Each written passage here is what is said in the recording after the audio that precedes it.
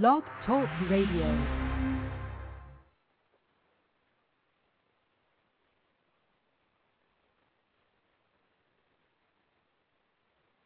Hello? Please stay tuned for Brandon's Buzz. I'm Joan Van Ark, and the buzz is hot. This is Gloria Loring, and I've just been buzzed by Brandon, and I gave Brandon some buzz. This is Mayim Bialik, and you are lucky enough to be listening to Brandon's Buzz. Hi, this is Gordon Thompson speaking, and I want to tell you that I have appeared on Brandon's Buzz, and I had a great time, and I think you will too, so please log on and have a listen. In the lamplight of a motel room, she writes home to the moon. Say goodnight to my old bedroom. I'll be home to visit someday soon. I'll be home to visit someday. So now she knows she's got it all. She does her cocaine in the hall. No more hiding in the bathroom stall, for she is the fairest of them all. She's the fairest of them all.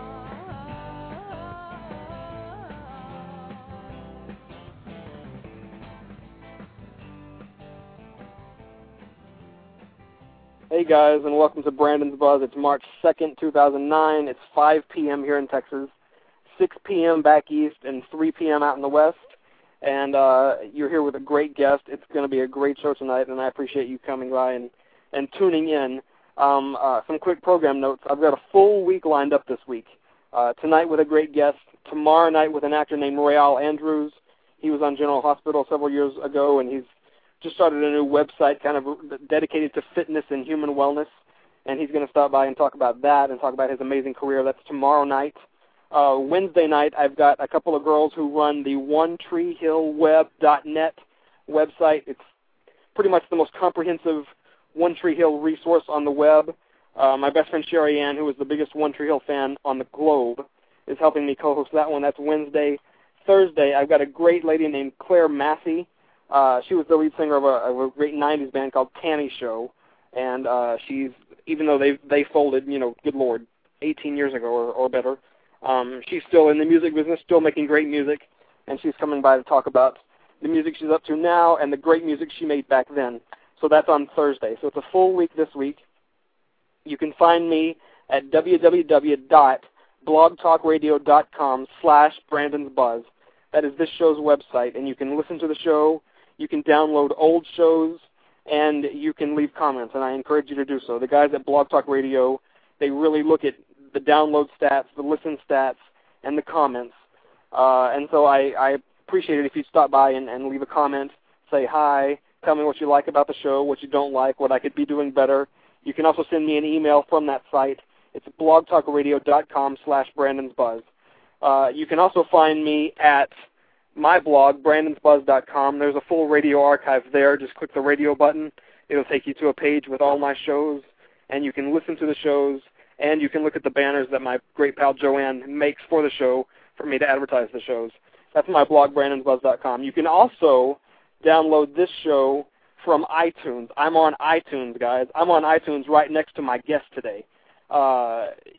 Just type in Brandon's Buzz in the iTunes search box, go down to the podcast section, and click on Brandon's Buzz, and you can subscribe to the show, or you can download individual episodes as podcasts from iTunes. So I'm all over the net. There is literally no excuse not to find me because I am all over the place. Just Google Brandon's Buzz, and you'll find something related to me, I guarantee it. So it's a full week next week, and it's a great show today, and I've got a great lady here. Among her biggest fans, a couple of folks you may have heard of: George Jones, Shawn Colvin, Ron Sexsmith. No less a discerning ear for talent and quality than Lucinda Williams calls her the folk world's Nina Simone. She grabbed everyone's ear in the fortuitous Austin explosion of 1997 and 8 with her forceful, magnetic, brilliant debut disc, River Under the Road, and she hasn't looked back since. Now out with her 6th album, The Gorgeous Road to My Love, she's come by the Buzz this evening to talk about the new record and to discuss her extraordinary career. What a great thrill to welcome to my show today the terrific ANA EGGE. Hi, thank you. How are you? I'm good. I tell you what, I've been a big fan of yours for a long time, and it's really a great honor to have you on my show tonight. So thank you for stopping by. Oh, thank you. I'm glad to be here. So let's get the boring stuff out of the way first. Give me the 60-second bio on ANA EGGE. Where were you born? Where were you raised? Where did you go to school? I was born in Canada, and my folks moved to North Dakota, where I grew up, and then we moved to New Mexico, and then I came to Austin after high school, and then I've lived around since then. Now I live in New York. Okay. So that's the short answer. And is it New York City proper, or is it somewhere else in the state? Brooklyn, New York. Wow. Yeah. Is that a big culture shock from the Dakotas or New Mexico or? Definitely. I mean, for day in, day out, yeah, it's pretty wild. It took a long time to get used to. I bet. Going outside, being all concrete rather than dirt and trees, Absolutely. So did you always know you could sing? Did you always kind of know that you had a compelling voice? Well, my parents really encouraged, I had 3 sisters. They encouraged all of us to sing. And I enjoyed singing, but I really wanted to play the guitar, and that was what kind of brought me into finding my singing voice, actually, because I just wanted to play guitar and lead, and I started playing in a band and got roped into singing. Okay. And then at a certain point, I think I started loving singing as much as playing the guitar. Excellent. Probably, maybe when I started writing, that kind of cliche, but without my voice. And did you always kind of write? Did you always kind of journal in your youth, or was it something you kind of fell into? Actually, I have my parents to thank for that too. My mom is an English teacher, and she had us all write in our journals every day. So it was a practice that started early and was encouraged, Yeah, and was she ever your English teacher? Yeah, she was assistant teacher, I think, when I was in 4th grade. Okay. It was a small public school up in North Dakota where I think it was 4th, 5th, and 6th grades all in one classroom. It was a small school, yeah. Yeah. So that can be a double-edged sword, I would think. Having to go home with your teacher at night. I was really shy, so it was actually kind of nice. Okay. I was scared of the other teachers. Do you remember the first time your voice got a big reaction from maybe, I don't know, a couple of people in your family or a crowd? Do you remember the first kind of really big reaction you got? Oh, good question. I think I got good feedback from really early on in the bluegrass band when I was a teenager, but I don't think I really believed people or something like that. I don't think it really sank in. Yeah. Yeah. But there has been times when I've just developed, you work at something and all of a sudden something becomes easy that you never could do before. Absolutely. My voice has gone through phases of kind of opening up in range, being able to sing higher and lower and expanding kind of, and yeah. I don't know. Okay. I kind of went off the rails there. So, who did you listen to as a kid? Did you grow up in kind of a musical household, or were you kind of the black sheep in terms of wanting to make music, wanting to sing? My parents are huge music fans, and lots of their friends too. So I grew up listening to what they had, like, Dolly Parton, Bob Marley, Emmylou Harris, Grateful Dead, Bob Dylan. They really liked songwriters. They liked singer-songwriters before they were called that. Randy Newman, that kind of stuff. Absolutely, yeah. Yeah. And how about in terms of singers? Who did you look up to? Who did you try to emulate? I really loved Bonnie Raitt. She was a huge influence on me, and I love Tracy Chapman. Absolutely. Dolly Parton. Yeah, but then I remember hearing Lucinda's first record, and really just kind of getting it. You know, I was like, oh, she's writing these songs. This is about her life, and I totally get it, and I love it. You know? Yeah, absolutely. Bonnie Raitt, I loved her. I love her performance and her voice and her guitar playing and her band, but it wasn't some kind of like, oh, I get what this is about. You know, these artists that are expressing things in their lives, and they're amazing musicians and singers. So that's when I kind of started writing a lot and getting more into songs that were like that, like Randy Newman once again, or Joni Mitchell, or Bob Dylan. You bet. John Hyatt. Did you go to a lot of concerts as a kid? Did you were you I don't know, were you kind of exposed to live music a lot as a kid?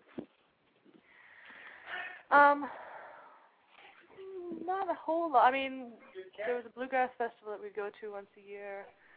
I would go out to see anything that came through, but it was such a small town.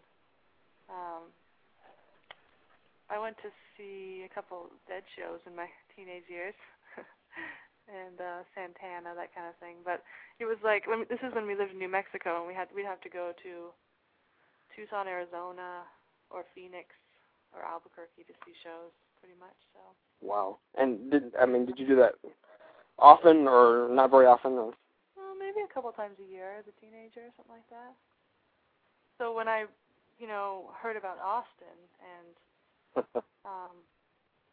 it was just like, I got to go there. I came and visited here when I was 15.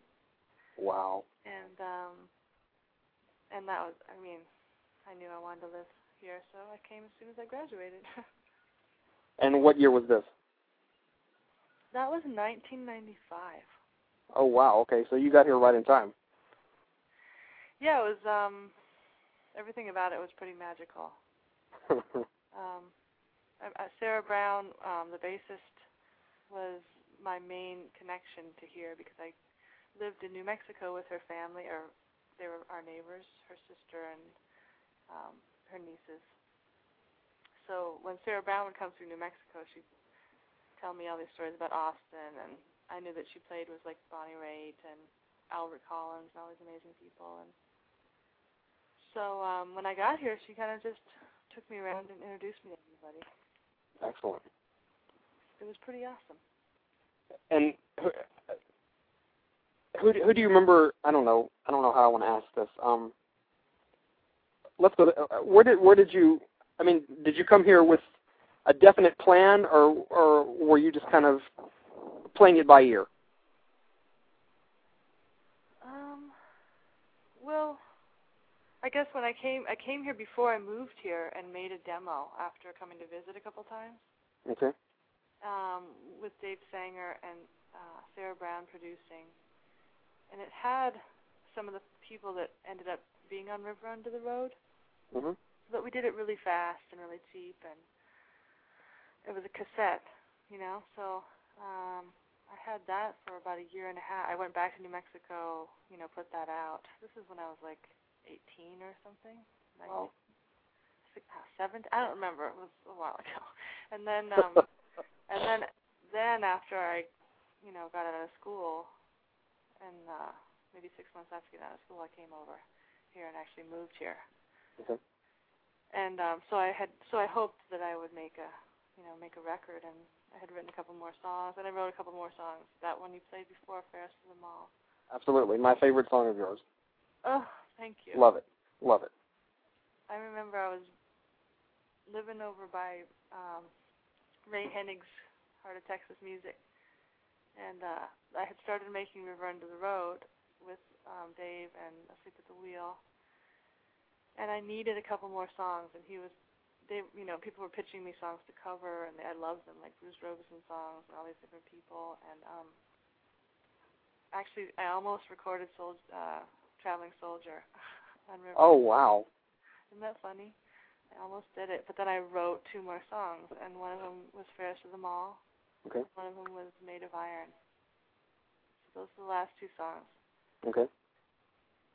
For that record, but yeah.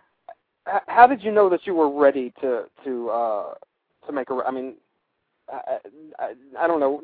Do you just make a decision one day? I'm ready to make a record, or do you just kind of fall into it? I mean, how did you know that it was something you wanted to do? You wanted to be a part of that. I think because I fell in love with songwriting after kind of my voice caught up with my love of the guitar. Then I started, because I was learning so many songs by people I liked, and I don't know, I just started writing. Okay. It all seemed pretty natural, and then I guess once I would say, when you have a certain number of songs that you think are good and are kind of connected somehow, it's time to make a record. And if you only have 8 or 9, then you have the impetus to really come through with a couple Absolutely. of good ones that live up to the rest, And that's usually how it happens. It really, there's always 1 or 2 that, I have to, fit on there at the end. Inspiring, yeah. How long did it take you to record River Under the Road? Was it a pretty fast process, or? I don't remember exactly, but I don't think it took that long. I think it was 2 weeks. Wow. I think it was really pretty fast. I mean, one of the songs, actually, Souls Out Sailing, was lifted directly from the demo, the cassette. We used the same exact recording. And a lot of the other songs, a lot of the people had played them already. It was all pretty fast, because we're like, oh yeah, this song, let's do it. And they're all such great players, so yeah, it was pretty quick. Excellent. We mentioned Fairest of Them All, which is my favorite song of yours. Is there a story behind that song? There is, but I don't really want to tell it.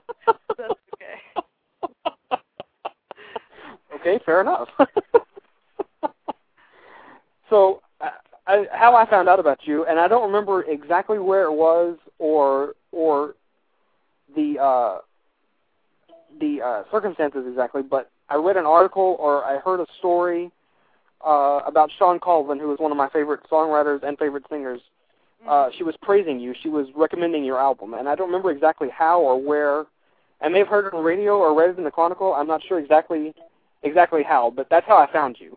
Oh, that's awesome. How did you find out that Shawn Colvin had spoken so highly of you? Well, I'm a huge fan of hers too. Around the same Absolutely. time I heard Lucinda. That was pretty much it, And I was working at Tom Ellis's shop, who does inlay work on guitars and builds mandolins. Mm-hmm. And I was working doing inlay there, and Tom comes into the workshop and says, "Anna, there's somebody on the phone for you." And he had this weird look on his face, and and it's Shawn Colvin, and it's her saying that she loves the record, and she's been listening to it on her boat and all this stuff, and she wants me to do shows with her. And I'm just kind of standing there holding the phone, Okay, I think I would love to do that right now. And that was, the beginning. And this was in the immediate wake of Sonny Came Home, kind of breaking through for her, and so yes. I would imagine that she had considerably higher traffic at her shows in those days. Oh, it was it was absolutely so great. Just sold out theaters and so much energy and support, and she was just rocking every show, and she took me all the way across the country, her whole East Coast and West Coast tours. How fantastic! And Had you been doing live performing up to that point? Yeah, once I started playing in the bluegrass band when I was a teenager, I kind of just kept playing nonstop. I mean, it became more and more and more, but we would have, back then we'd have maybe a show every couple months, Yeah. So when I moved to Austin, I was playing everywhere I could, and then my first tour after River came out was with Jimmy Dale. Okay. Fillmore. Yeah. But Shawn really has been such an amazing support for so long. Like, she's just done so many great things for me. Talk about an artist, too. I mean, you know, she doesn't make a record very often, but whenever she does, every song is bliss. Every song. I know. She is unbelievable. And she's a great guitar player. Oh my, yes. I don't think there's anything that she can't do. A little fly, maybe. So, you know, I had Abra Moore on my show a couple weeks ago, and she's a great Austin musician. Yes, she is. And we kind of talked a little about that great Austin explosion at the end of the 90s, which saw people like, you know, you and her and Shawn Colvin, Sister Seven, Patty Griffin, Kelly Willis, Fastball, Casey Crowley kind of breaking through on a national stage. Yeah. And it looked for a while there like Austin was going to become the new Seattle. You know, Seattle in the early 90s gave birth to Nirvana and Pearl Jam and Alice in Chains and all those grunge bands, and it kind of became the epicenter of a movement. And it looked like Austin was going to do that exact same thing at the end of the 90s. And I don't know, it you don't want to say it fizzled out because that's really kind of harsh, but looking back in hindsight, it was more of a flash in the pan than an explosion. But I think Austin is a consistent fountain of talent. I mean, it's always putting, you know what I mean? Like, I mean, I guess Seattle is too, but there's just been so many people over the years and still now that come from here that are just so awesome. But I know what you're saying. Yeah. I know what you're saying. Do you have any idea why it didn't really take hold the way it looked like it was going to? I don't know, really. I mean, a little while before that, it was really huge. The blues here was just crazy, right? And, like, Stevie Ray, and this was before I got here, but I know it was really alive. And then before that, the Armadillo and everything. I don't know. I think that there's still a lot of people that are from and of that beginning that are still waiting to, like, blossom on a bigger scale. Like me, for example. I'm still waiting to take the world by storm. It could happen now. Listen, you're on your way. Don't let anybody tell you otherwise. I tell you what, this new record is really, really great. Thank you. Thank you. When you first came here, and how long did you stay here? 5 years. Okay. When you first came here, who did you see that was unknown at the time that went on to become kind of a big star or a bigger star? Did you see anybody that?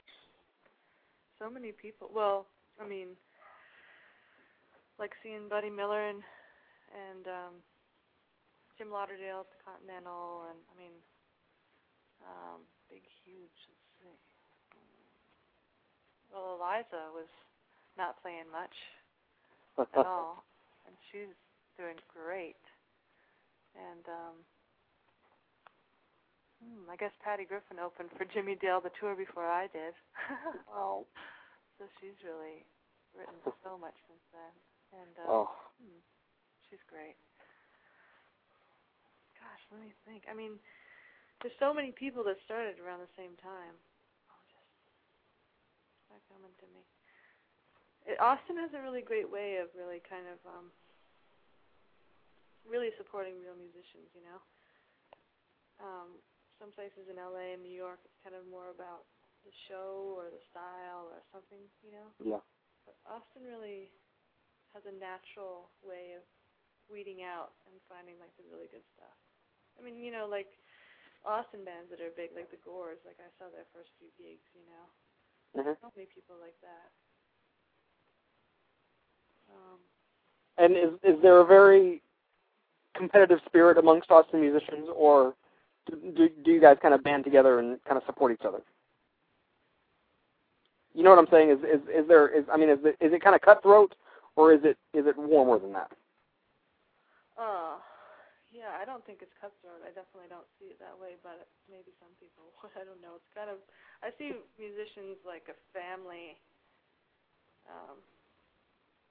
worldwide kind of. I mean, it's really like a certain type of person and you have so much in common, it's easy to kind of band together. But maybe it's just your perception. I don't know. Yeah. But, I mean, you were inside of it for quite a number of years, so you've kind of got the insider's view of That's true. Of how things were. That's true. Yeah. So, do you? I'm going to assume that you prefer live performing to studio work, but maybe I'm wrong about that. Is that fair or no? I think I like both equally well. Okay. They're very. I mean, the great thing about the studio is that there's such an amazing focus, and it's almost like the moment is more spacious. So the music is just so full. I don't know if that makes any sense, but there's not anything else going on, and so that's pretty amazing. But the same thing with an audience. There can be that same thing at the moment, and everyone's like, experiencing this thing at the same time. Absolutely. And the energy though is what's so different. It can be so exciting when you're getting energy back, and then it can be much more energetic and kind of, I don't know, spur of the moment. But they're I like both. I like both a lot. Okay. I really like being able to push myself to do the best, both ways. But when you can listen back to everything in the studio, it's like, oh. Absolutely. And tell me this: how do you make records? Do you make them kind of piecemeal, or do you take the approach of let's all get in there at the same time and record it? I've done both. Okay. And it's always different depending on, like I said, when you have the songs ready, and then what players are available, because everyone's always working. So yeah. if they're on tour, then you wait, or, depends on what the songs want to, like what players I should invite, and okay. a lot of scheduling that goes on, a lot. So, yeah, sometimes it works out and you're all together for 2 whole weeks, Yeah. 2 weeks, and that's great. And do you have a preference either way? I just read this interesting thing where Prince said that, or an engineer actually talking about Prince's process, and he was saying that Prince liked to work on one song until it was finished. So one song all the way, all day, or if it goes into the next day, until it's mixed, which is kind of interesting. I think I might like to try that. Wow. It's very different. Absolutely. I don't know. I think you got to keep it fresh too. There's always things that worked before, but you can't start there. Mm-hmm. So I'm a go with the flow type of person. So on average, how many vocals does it take until you know that you've nailed it? Oh, it's usually pretty fast unless there's any. I mean, it's usually within the first 3 takes, I would say. Okay. But sometimes when I'm still writing or figuring out the melody, then it's a more exploratory kind of thing. How's that? I'm sorry, I keep going on and on. No, it's fine. And tell me. I don't want to use up all your time if you have. No, it's cool. It's cool. This is a forum for you and you exclusively. So. Oh, thank you. Tell me this: what is your own barometer for quality? How do you know when you've got it, and how do you know when it needs more? That's an interesting question too. I can't say that I always know what I'm looking for, but I do hear ideas for what the song would want, what would want it to go there with my parts. And but then in general, I kind of find the players that I really love, how they play and what they do, and so then I have them come in and do what they're going to do on the song, and then it seems like, I don't know, that's a hard question, my barometer. Okay.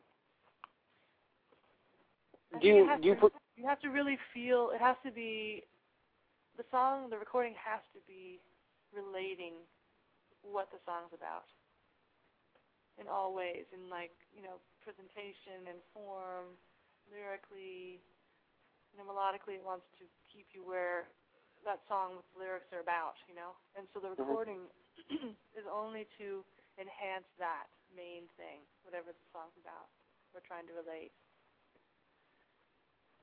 Okay. Do you produce yourself, or do you work with a producer? I produce, I co-produce, yeah. And Excellent. Definitely, more and more taking the reins and kind of knowing what I hear, kind of thing. But yeah, it's really fun. And like I said, knowing the people that I like and what they play, and I can bring the horn players in and hum them where I hear it, and it's really fun, yeah. But I mean, in relation to how I choose what's good or what I think's good, I think everyone knows for themselves what they think is good, right? Exactly. You'd like to think so, anyway. Yeah, I hope so. I mean, people like what they like, but I've had just so many friends and family and strangers even turn me on to such amazing music and writers too, and it's almost like learning or studying anything. The more you are exposed to greatness and creativity across the board, the more you kind of have something to relate things to. Absolutely. Ray Charles. It's like if you listen to it enough, you're like, that is good. And when you bet. Stevie Wonder, there's a lot of stuff that you're you can absorb and be like, okay, compared to what I think is something's real, And you mentioned Prince earlier. I mean, when you hear a Prince record, you're listening to a Prince record. There's no doubt about it. Right. When you talk about producing yourself, do you ever miss the objective ear of an outside person? Do you ever think, maybe I'm too close to this sometimes? Well, yeah, that's the beauty of co-producing, and that's my friend Jason Mercer, the bass player who plays with me, has done the last 3 records with me, and that's when it's great, and he's the reason why I know that I get it within the first 3 takes, because I'll keep going. I'll be like, okay, I have another idea, and he'll be like, how do I listen to this one? Just a second. This is take number 2, I'm like, oh, that's good, It is. You need that. You need perspective, whether it's another producer or engineer or band member. Yeah. So let's talk about Lazy Days. You're known as a singer-songwriter, and so you know what the process of writing a song is like. Is it hard for you to do a covers record when I don't know how I want to say it. It's when you know how hard it is to be a songwriter and you're kind of known for doing your own material. Was it hard for you to kind of step in and say, okay, I want to do these songs now, and or was it easier for you in a way to do different people's songs?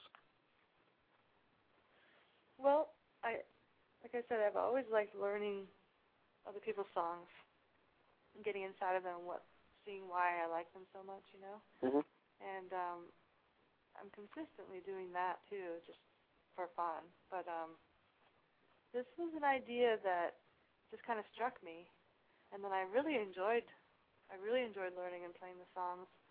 And I think it was also good to take a break from my catalog, and because it has brought new life to those songs, to have toured the whole record last year of mostly covers. And also it gave me time to finish writing the songs that are on the new one. Excellent. Because at that time I didn't have enough songs that I was in love with of my own to do a full record. And this Lazy idea came up, and I was like, that sounds like so much fun. And it did free up different production ideas too, just because I wasn't so attached or somehow connected personally to what was being expressed in the song that I wrote, kind of thing, Yeah. It was a little bit more lighthearted. I think it was really perfect timing. Take a break. Be Absolutely. Absorbed. Do you like the way that record turned out? Lazy? I love it.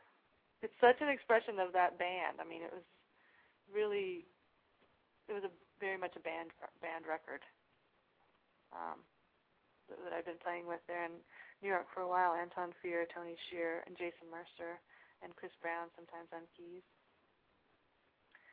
So it was fun to bring them, after they'd been playing my songs for years, to bring them in on this thing. You know, it was fun. It was just like, let's play new songs by people that we love, you know?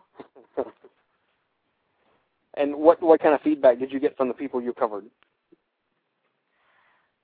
You know what? I don't know if I've even. I mean, Ron Sexsmith said something really sweet. I don't think I really heard from anybody else in particular. Okay. I went to see Ray Davies, but I didn't get to meet him. Oh. So close. So let's talk about the new record. Let's talk about the new record, Road to My Love. Yeah. Are you satisfied with it? I love it. It's such a great record. Thank you. I really do. I love it.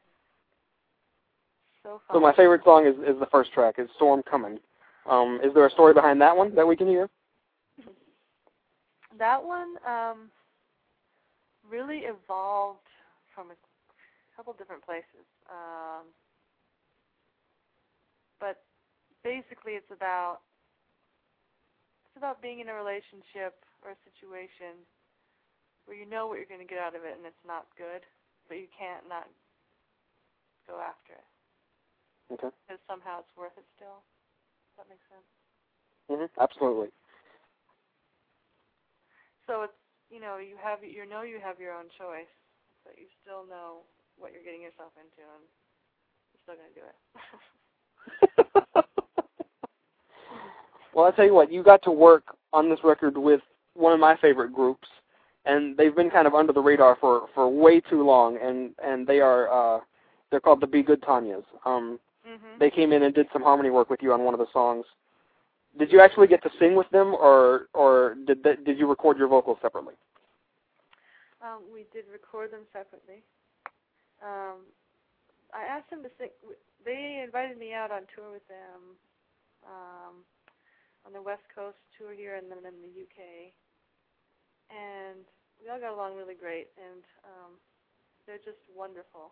I love seeing them play. If you can ever see them, everyone listening, you should. These songs that I really felt like are kind of soul folk or something like that. Yeah. Which is kind of how I would describe their music, really. It's like just very laid back and kind of soulful, but undeniably folky. And so I just called them and they were into it, so we sent the files over there to Vancouver. And what they did is so beautiful. Yeah, I love their parts. They're so great. They have a great song that they released years ago called The Littlest Birds. Anybody who's listening, go find it on iTunes. It's a fantastic song. I don't know. If you just read the lyrics, if you just kind of read the words, it's on the face of it, it's kind of goofy. But what they do with the words and with the music is it's nothing short of glorious, I think. Yeah, it's pretty great. I think they are really fantastic, and the mix of their voices with yours is even though I guess you can, I don't know, you can kind of say that you two do similar things, but I don't know, it's yeah, they have their own thing, I think. Definitely. Absolutely. It's two very unique end products is what I'm trying to say. But the mix of the two was absolutely intoxicating. It's really great. Thank you. So the one question that I've asked all the musicians who have been on this show, and I want to get your take on it. Okay. The so-called digital revolution has radically and forever changed the way that we receive and process music. I mean, there's no doubt about it. Has it changed the way that you create music?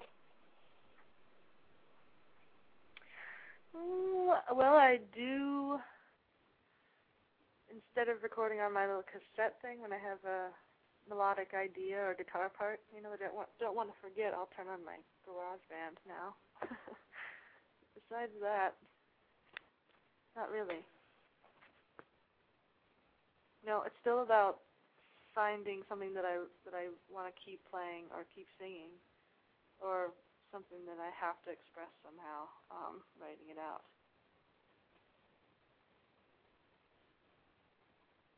So when you sit down to conceive or even sequence an album, do you kind of block out the fact that you know the majority of people don't listen to albums anymore, or do you No. use that knowledge in? It has occurred to me, yes, but I do so love the art of sequencing and having a record sound like it works just right, one song to the next. Yeah. Absolutely. That matters a lot to me. That takes a long time and a lot of hair pulling. It is something that I kind of torture myself over. Yeah, I don't know. I think it's really important, but you're right. Maybe it doesn't matter to many people. But you know. And so, has this digital revolution changed? How has this digital revolution changed the way you receive and process music? Do you still go to the record store? Do you still? Yeah, I do. I still like buying actual CDs. Me too. No question about it. I think they sound better for sure, and it's fun to have the artwork. And just having an actual transaction with a human being, you know, handing over money, getting something for it in return, ripping it open, you know. Right, knowing what's been put into it. Yeah, but I do definitely in the last many years, I do listen to a lot of people online, you know, and that's amazing. I think to be able to jump on Lala or, you know, MySpace or whatever, because read a little something about some band you don't know of, and absolutely, you can immediately check it out and be like, oh, I like that, or that. You bet.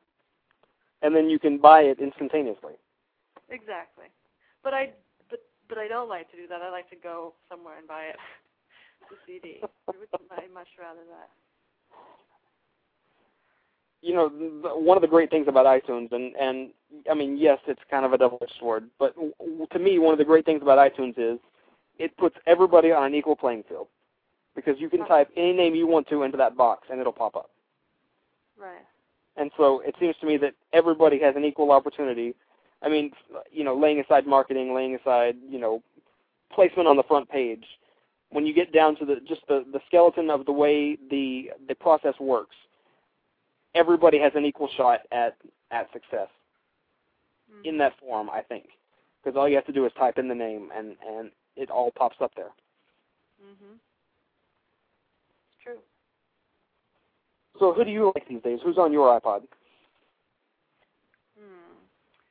I'm still I got into Amy Winehouse kind of late. Okay. I love her. And I've recently gotten into Fiona Apple more. Okay. She's awesome. Which phase of Fiona Apple? What was that? Which phase of Fiona Apple? The early stuff or the newer stuff? Yeah, the first record. Okay. Yeah. And then just recently, the last thing I played, I think, was Hank Williams. And then before that, I was listening to Sister Rosetta Tharpe, who was an amazing blues guitar player and singer. I like a lot of I geek out on old guitar players. The fingerstyle stuff and slide guitar. I like all that.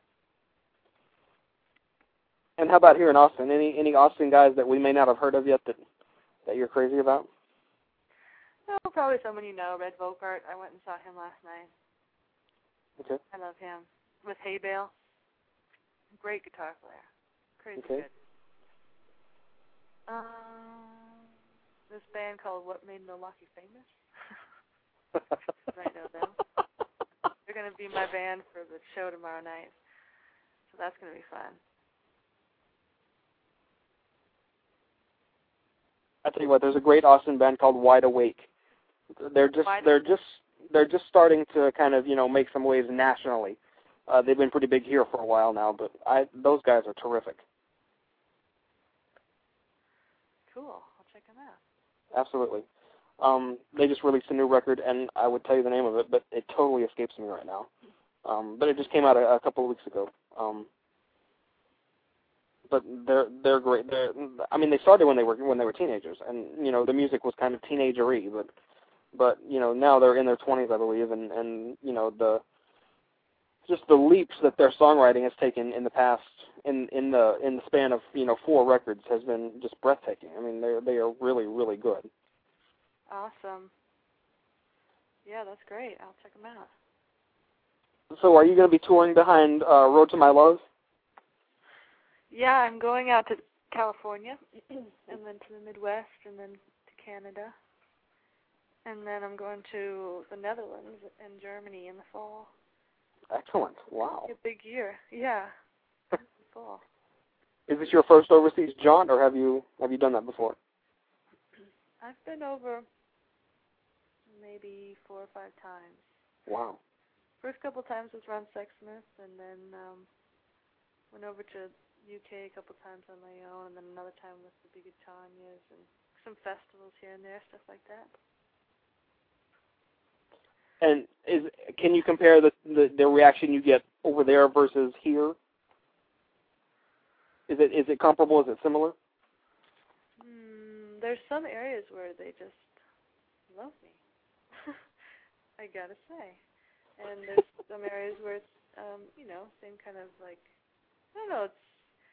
It depends on a lot of things, but there's a big tradition of songwriters in Northern Europe, and when you plug into the tour route of Ron Sexsmith and Big Tanyas, it's like, I'm lucky, It's a great audience. And you go over there and you're an export, so you're a little bit more exotic. Absolutely. Yeah. And so what's on the horizon for ANA EGGE? I'm writing a lot and just enjoying this tour so far. I did a bunch of great shows in New York with my band, and psyched about playing tomorrow night with the guys from What Made Milwaukee Famous, and California is going to be great with a couple different bands that are going to join me, so pretty much just excited about right now what's going on. There's a couple songs that I've been writing that won't leave me alone. That's always good. And how many journals and notebooks do you have filled up with song fragments, pieces of lyrics or pieces of music that don't really have a home yet? Oh, a few suitcases full. I take them back to my house in New Mexico. There's a lot. Yeah, I hear you. I'm a writer myself, and I have just all kinds of character profiles and paragraphs and sentences or phrases or lines of dialogue that you think someday will find the home they belong to. Yep, gotta keep writing it out though. I don't have I should be developing some kind of system for filing away, but that doesn't seem to be very close in my future. That would be good, though. Well, I'll tell you what, it was a great thrill having you on the show tonight, and thank you. I certainly hope this won't be our last conversation, because we just scratched the surface here, and I'm a big fan of yours, and you have a standing and permanent form here to discuss anything you like, anytime you like. Well, thank you very much. I'm sorry if I'm a little tired. I had an early TV thing, and then I went and played basketball, so I'm a little bit sorry if I've been a little spaced out, but I've enjoyed the talk. Absolutely. Thank you so much. Before I let you go, could I get you to do a promo for my show? Sure. As long as it includes the words ANA EGGE and Brandon's Buzz, All the rest of it's up to you. You can say whatever you like. Okay. And I'm recording now, so anytime you're ready. I had a really fun conversation today on Brandon's Buzz. This is ANA EGGE. Fantastic. Thank you so much for calling in and spending a little time with me today on my show. Sure, it was fun. Thanks for inviting Come on. me. Absolutely. Come on back anytime you like. Okay, thank you. Have a good one. You too. Thank you. All right. Bye-bye. The phenomenal ANA EGGE, everybody, on Brandon's Buzz. A great show. It's March 2nd, 2009, and I want to give you a heads up on what's coming up on my show and on other shows.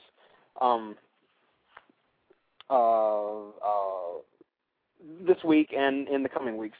Tomorrow night, 9 p.m. Eastern, 6 p.m. Pacific, with a great actor named Royale Andrews.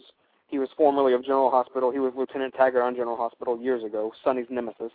He has just started a fitness website and kind of human wellness website, and he's coming on the show to talk about his time on General Hospital, his time away from General Hospital, and his new website. So that's going to be great. That's tomorrow night, 9 p.m. Eastern, 6 p.m. Pacific. Wednesday night, 6 p.m. Pacific, 3 p.m. Oh, I'm sorry, I screwed that up already. 6 p.m. Eastern, 3 p.m. Pacific, Wednesday, with Courtney and Nellie, the webmasters of the OneTreeHillWeb.net. It is the Internet's most comprehensive One Tree Hill resource. We're going to talk about the show. We're going to talk about the website. We're going to talk about their lives, how they got interested in all of this. That's on Wednesday, 6 p.m. Eastern, 3 p.m. Pacific. Thursday, 11 p.m. Pacific, 11 p.m. Eastern, 8 p.m. Pacific, with a great gal named Claire Massey. She was the lead singer of a 90s band called Tammy Show. They had radio hits like The Truth and Did He Do It To You, and She's Only 20. They broke up in 91, 92, and Claire Massey has gone on to continue her travails in the music business, and she's coming on the show Thursday, 11 p.m. Eastern, 8 p.m. Pacific, to talk about Tammy Show and her life away from Tammy Show and her current projects. So it's a full week here at Brandon's Buzz. It's www.blogtalkradio.com/Brandon'sBuzz. That's the show's website. You can also get information at brandonsbuzz.com. That's my blog. And you can download this show and all previous shows from the iTunes Music Store. Just type in Brandon's Buzz in the iTunes search box. My podcast will pop up. You can subscribe to the show, and you can download individual episodes as podcasts. So that's all coming up on my show. I'm going to bring on my great pal Joanne, and she is going to tell us about what's coming up on Stardish this week and next week. Hey, Joanne. Hey, darling. How are you? I'm doing well. How are you? I'm fine. I'm just sitting here. Sorry, I missed your little message because I've been surfing around trying to promote this, join groups for Twilight and all that other stuff, so I would have called in earlier. Absolutely, it's fine. Well, you've got a couple of big guests coming up, and tell us all about it. You know what? I do. Tonight at 10 p.m. Eastern Time, Seamus Dever, who is formerly from General Hospital, Dr. Ian Devlin, and he was also on Army Wives, and now is starring in ABC's new hit show, Castle, with Nathan Fillion on ABC. So he'll be coming on tonight to talk about that. And the one thing that I'm most excited of right now is March 9th, at 9 p.m. Eastern Time, actor Taylor Lautner from Twilight and New Moon will be joining me and Amy Clark from Mom's Advice, and it's being sponsored by Walmart and Summit Entertainment. So it's a huge, huge, huge thing for Blog Talk Radio, and it's a huge thing for Stardish Radio. So I am elated, and I cannot tell you. If anybody wants to go check out me on Facebook at Joanne Kubicek, I posted the entire press release. And Walmart's got some great giveaways for the evening of the release of the DVD. So they've got all kinds of like e-bite invitations and parties and Twilight viewing parties and all kinds of stuff they got going on. So definitely check all that out. And after that, I'll be getting ready to go on my cruise, Rock the Soap cruise. So I don't know if I'll have any more shows in the month of March. I'm kind of just taking it a little easy this month because I was prepping so much for the Twilight interview.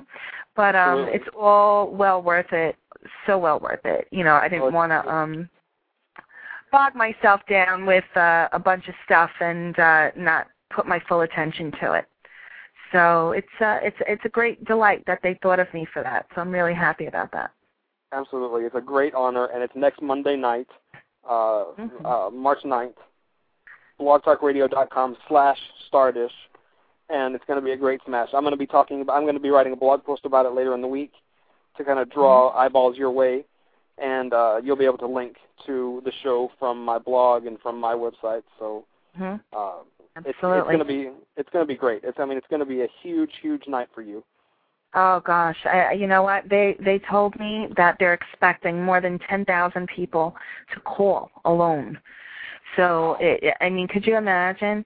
It's just like insane, and it's so funny because I was on Twitter earlier, and I was just doing a search of Taylor Lautner's name to see what popped up on Twitter, and I found Stardish Radio on so many Twitter sites. It was insane. Wow. I mean, it's just like spreading like wildfire. This kid, and I have to say kid because he's only 17. I mean, for crying out loud, he's the same age as my son. He's a hot little kid, you know, and these little girls are going crazy over him, crazy. And I watched him. I saw him not grow up, but I've seen him in his younger years in a movie called Shark Boy and Lava Girl. I mean, as insane as that title sounds, these kids loved it. I mean, both of my kids watched it. It was on the Disney Channel, and then he was also in Cheaper by the Dozen 2 with Steve Martin and Bonnie Hunt, and he played the character named Elliot, which I believe was one of the Steve Martin's kids' boyfriends or something like that. But it's been a while since I saw it. But it's definitely Twilight is the new phenomenon next to Harry Potter. You know, this is it. Stephanie Meyer really did something with these books. I saw the movie, and honestly, you see the movie, you will fall in love with Edward Cullen. I mean, I did. I fell in love. I fell in lust. So, definitely. I fell in lust with Edward Cullen. I can't say that about Taylor, because that would just be too creepy. But Edward Cullen, I could say it.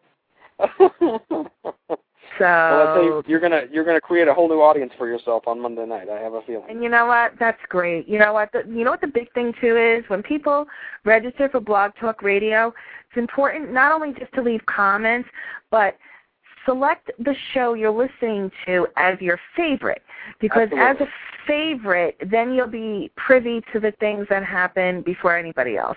So that's I found that tip out really yesterday. I mean, I never thought to say, hey, make me your favorite, but yeah, make me your favorite. Make Brandon your favorite. I mean, we're on the radar. Check us out. And you know what? We're not going nowhere. I certainly hope not. I'm having way too much fun. I'm telling you, and you're going to have Ray Al Andrews on tomorrow night, and I just spoke to him a little while ago. He's pretty psyched about your show. He's going to announce something that I'm going to take part in also tomorrow. He's got this challenge going on, and Joanne is going to do it. Wow. So, he convinced me, so I'm definitely going to do it. So just check that out tomorrow. So we'll definitely have to promote him tomorrow. Yes, we got Ray Andrews tomorrow. We've got Courtney and Nellie, the OneTreeHillWeb.net webmasters on Wednesday. We've got Claire Massey on Thursday. Joanne has Edith Dever tonight, and the star of Twilight and New Moon, Taylor Lautner, next Monday night. It's over at Stardish Radio. So it's good stuff coming up. Definitely do. Well, we got 1 minute left, buddy. Yeah, I just got the 60-second warning, so we're going to wrap it up here. Brandon's Buzz in the can for March 2nd, 2009. Come on back to Stardish tonight, and come on back to Brandon's Buzz tomorrow.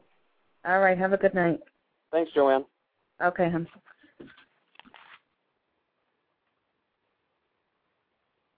This is Maya Bialik, and you are lucky enough to be listening to Brandon's Buzz.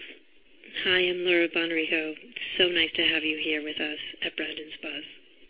This is Gloria Loring, and I've just been buzzed by Brandon, and I gave Brandon some buzz. Hi, this is Gordon Thompson speaking.